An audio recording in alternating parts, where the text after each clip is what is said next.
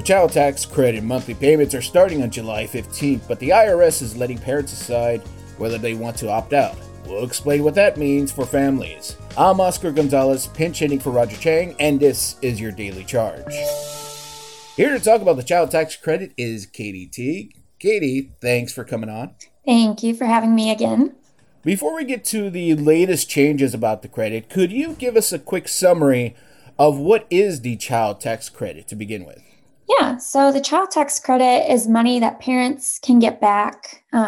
It's changed significantly this year with the American Rescue Plan. They get the money back for their dependents. And the amount of money families could receive and how they receive those funds change, like you said, with the President Biden's American Rescue Plan. Could you go over what those changes were? So the most significant changes are, one, it used to just be taxpayers who would get that money, and now it's any parent who's eligible that files taxes, even non-filers, can also get that money back for their dependents. And two, the amount that they get has increased quite a bit. Let's go over that amount. So for a family that qualified for the credit, who has two kids, let's say ages 8 and 10, how much would they get in a lump sum and monthly payment under the rescue plan? So for kids that are 6 years and older, from 6 to 17, parents can now get $3,000 per child. So you said for ages 8 to 10, that's two children, they could get up to $6,000 total. Or monthly payments would be $250 each, so $500 per month. Now, if they had a kid that was 5 years or younger, and that includes newborns, their payments would be $3,600 per kid total, or $300 a month for each kid. So now that we know how much this typical family would get that had two kids, what's changed recently regarding opting out? The IRS made this sort of change. So what's happening with that? So parents do have the option to, they call it unenroll from the monthly child tax credit payments. And that's just if they'd rather receive one lump sum next year when they file their taxes in 2022. And the monthly payments, they start July 15th and they go through when? They go through December, and that's half of the payment. So if a family's expecting $3,000 total, they would receive $1,500 between July and December, and then get the other $1,500 when they file their taxes next year. What's the benefit of opting out? A family that decides to, instead of get the money this year, next year. I mean, why would a family want to do that? So they might want to do that if they don't really want to mess with the IRS portals, if they know that their household circumstances will change between now and next year, and they don't want to update their information in the portal. They may choose to opt out so they can just deal with it all next year. Or they might be concerned that the IRS will send an overpayment, in which they would have to pay that back next year when they file their taxes. But a bigger option would be they just want one large payment and they'd rather not receive the monthly payments. And a family that decides to opt out, what's that process? You mentioned about portals. What do they have to do to change things? So there's a new portal that opened up on Tuesday. It's the Child Tax Credit Update portal.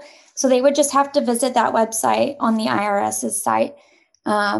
They would go in, tap unenroll from advance payments at the bottom of that page, of the portal page. Then they would need to log in with either their IRS account or an ID.me account. Or if they don't have an account, they can open one with an ID.me. And then from there, they'll be on their personal portals page, and they can see there that they can unenroll from the monthly payments on that page. And did the IRS give a deadline of when families can do this? Yes. So they can opt out anytime this year. But if they want to opt out before the July 15th payment, they'll need to do so by June 28th. Otherwise, any other time, it'll be 3 days before the first Thursday of the month to not receive the next month's payment. So it sounds like the IRS is giving a little bit of flexibility for families who are in need now. And if they sort of stop being in need where they need that monthly payment, they could push it over to next year. Is that sound about right? Yes. So if they decide to opt out, then yes, they would get that payment next year when they file their taxes. And you mentioned non-filers. Those are people that typically don't file taxes. What's the information that they can get from the IRS via the portals? So there is a new non-filers tool that the IRS opened. They can go in and submit their information, let the IRS know what's changed since they last filed their taxes. So if it's been a few years, maybe they have a new dependent. It's a way for them to go in and check or go in and let the IRS know what's changed. That way they can make sure they get the total amount of child tax credit money that the IRS has waiting for them. And what about the families that don't decide to opt out? Where do they go see if they qualify for the child tax credit? So there's also a new tool that the IRS opened this week. It is the Advanced Child Tax Credit Eligibility Assistant. So they just visit that webpage and they can click the button that says check your eligibility, and they go in and enter their information. So they'll need to enter what their household income is and how many dependents they have and the ages of their dependents. And then that'll help determine if they're eligible. And with the child tax credits, has there been any talk of extending it?